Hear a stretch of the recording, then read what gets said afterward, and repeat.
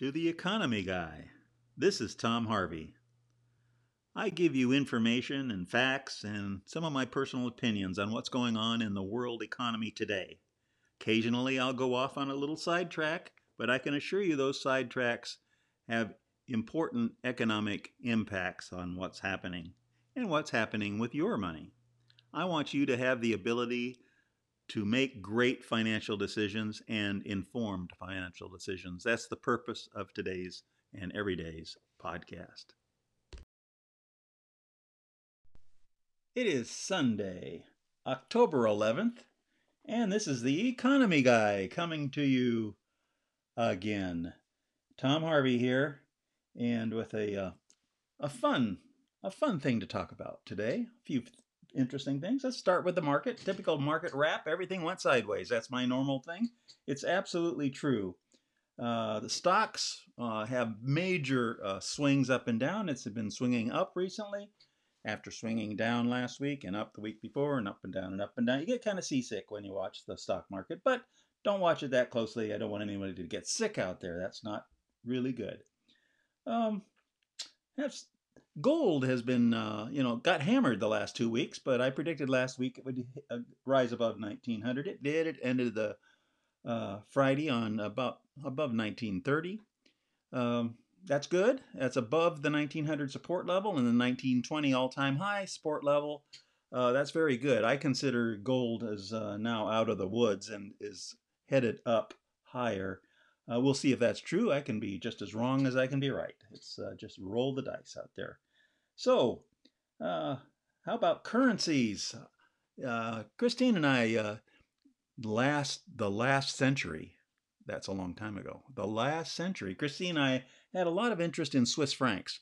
And I continue to watch Swiss francs. I'm just fascinated by the Swiss, the way they manage their money, because I think it's a little crazy the way they do it. But it looks to me like there is some major pressure building for a revaluation of the Swiss franc to the higher side. It's been there for a long time. The Swiss have forcibly kept their exchange rate even with the euro, and the European Union naturally is they're crazy the way they spend money, and the Swiss don't feel like they are that crazy. So naturally, that means the euro will devalue and the Swiss franc should appreciate. But they've kept it together. That's like a pushing a spring closer and closer together. Eventually, it's going to pop out. And watch that. I mean, it's kind of fun to watch that happen. Talking about the Swiss a little bit, kind of interesting that they had a vote. The Swiss are more democratic than any other nation I'm aware of. And they had a vote, and 62% of the Swiss population want to have a freedom of movement between Switzerland and the EU. Well, that's what they have today, but they want to continue it. The issue is migrants coming into Switzerland. They don't like that, but because the border with Switzerland is just kind of called Swiss cheese. I think that's a cute one. I had to tell you that. I thought that was really sweet. So, and then on a sour note, did you know that Social Security money is going to run out by 2031? That's 11 years from now, or 10 and a half years from now. It's not too far out. And that also means the implication there is more and more of the money of the bonds that are there will be spent, and we're going to have to be writing new bonds over the next 10 years for that. With a new hotspot, a war zone, just kicking off. Probably you haven't heard too much about this, but it's important to keep your eye on what's going on in the world. This is a war in the South Caucasus. Those of you like the Caucasus, in an area called the Nagorno-Karabakh.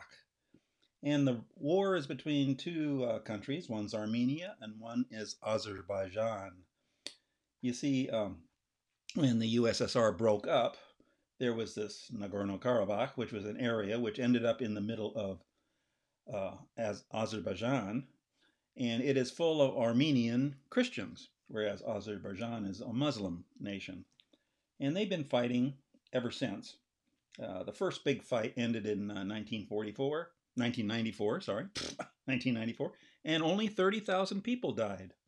And so, but they've had skirmishes ever since then, and it's starting to heat up big time now. So what's going on right now is that there are, you see that area is reason it's important. There are two major pipelines which cross right there. Everybody likes pipelines. That means a lot of money. The Turks, they are supporting Azerbaijan, another Muslim nation, whereas the Russians are supporting Armenia. In fact, Russia has a treaty with Armenia, and the treaty says that if Armenia is ever attacked, they will come to the defense of it. So that's kind of interesting too. So that, those are the kind of sparks that can lead to much bigger fights and bigger fires. A third player besides the Turks, the Russians, is on the southern border of Azerbaijan lies Iran. And Iran, being Muslim, supports Azerbaijan and has a lot of people that cross that border a lot up there. So they also are seeing it. What the Turks are doing, and they are taking some of the Syrian fighters, you remember the ISIS fighters, they're taking some of those and bringing them to the area to fight the Armenians. Now, the Armenians have a long history from the beginning of the last century of a big genocide that the Turks did to the Armenians. They will never forget that. And it's in the news from time to time. They bring it up. It's a big deal. So Armenia is not real happy that Turkey is involved, as you can tell. So this fighting is going on. There's like last weekend, 60 people were killed. Just stay tuned with this one. Remember the last hotspot that I talked about was Cyprus. That was Greece versus Turkey. Turkey again. Well, that seems to have calmed down a lot. There people are talking peace right now in the Cyprus area. So that one's kind of fading down, cooling down. That's good. Another supporter of Armenia, incidentally, is France.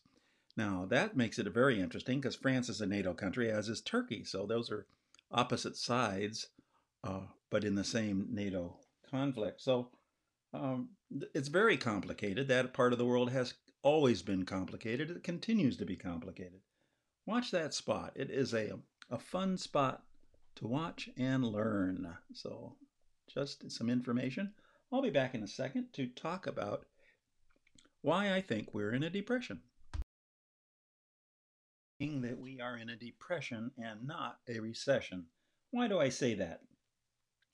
Well, it's the main reason is the service sector, which I've talked about in past things. 1/3 of the total workforce of the United States works in the service sector, and about half of them are not going to get their job back. That means 1/6 of the U.S. workforce is not going to ever go back to work to their old job. Why is that? Well, you have restaurants and hotels and airlines and even fun parks are in deep doo-doo. Okay, that's because of the virus. People have a lot of fear, right? The U.S. Chamber of Commerce has said that 25% of small businesses in the United States will be permanently shut down, are permanently shut down, and will continue to be shut down. They will not reopen. We've lost 1/4 of our small businesses. There are some polls that have been taken, like some from good sources, and it says that 56% of the people will shop at a supermarket. What that implies is that 44% won't shop at a supermarket because of the virus. 33% of the people will shop at a retail store, meaning 67% won't. 1/3 will, 2/3 won't. 22% will dine in a dine-in restaurant, which means 78% won't. Those are huge won't numbers. Huge won't numbers. That's the cause of this future depression, or the depression that we're in. That's why we're not recovering. That's why we won't recover quickly. I mean, we talked a lot about not having a V-shaped recovery, which a lot of politicians have talked about. What's the difference between a recession and a depression, you might ask? I certainly did. Well, the answer is they're both bad economies, right? But kind of the working difference is in a recession, about a year after the recession is over, everybody's forgot that there ever was a recession. Things come back quickly. Whereas a depression,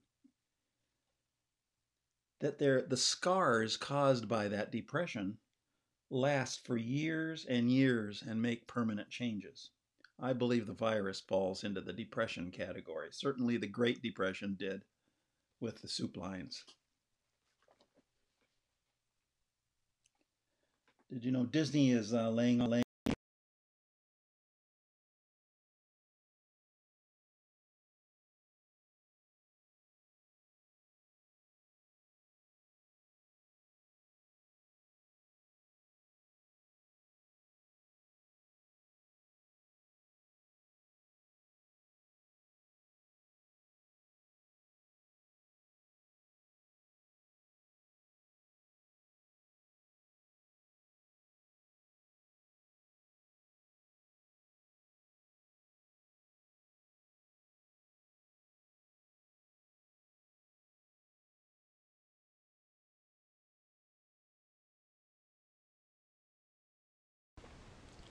So let's talk about Fed policy. As we know, they have a 0% interest rate policy going right now. And their goal is to get a 2% inflation rate going. In fact, they have said they will allow inflation to go hot. And what they mean by hot is they will allow inflation to go higher, significantly higher than 2%, say 3 or 4% for a while. But they want the average to be 2%. Well, they're having a hard time getting it to 2%, but they don't care about that. They are pushing hard for higher inflation. Well, let's talk about that because I think higher inflation has some unintended consequences. Let's talk about it. How about 2% inflation? What does that mean? That means the buying power of the money that you have in your pocket will have in 36 years. That's just a fact of life. That's the way inflation works. Uh, and nobody likes losing buying power. I don't. Now, higher inflation should mean that long-term interest rates go up. Okay, and we have, so long-term debt should happen, and that includes federal debt. But, big but, the Fed does not want long-term federal interest rates to go up. They want to keep it down. So how are they doing that? They're buying all the treasuries that are being issued, or at least the majority of them. They own a third of them that are out there already. They're buying mortgage-backed securities, so they're keeping home interest rates low.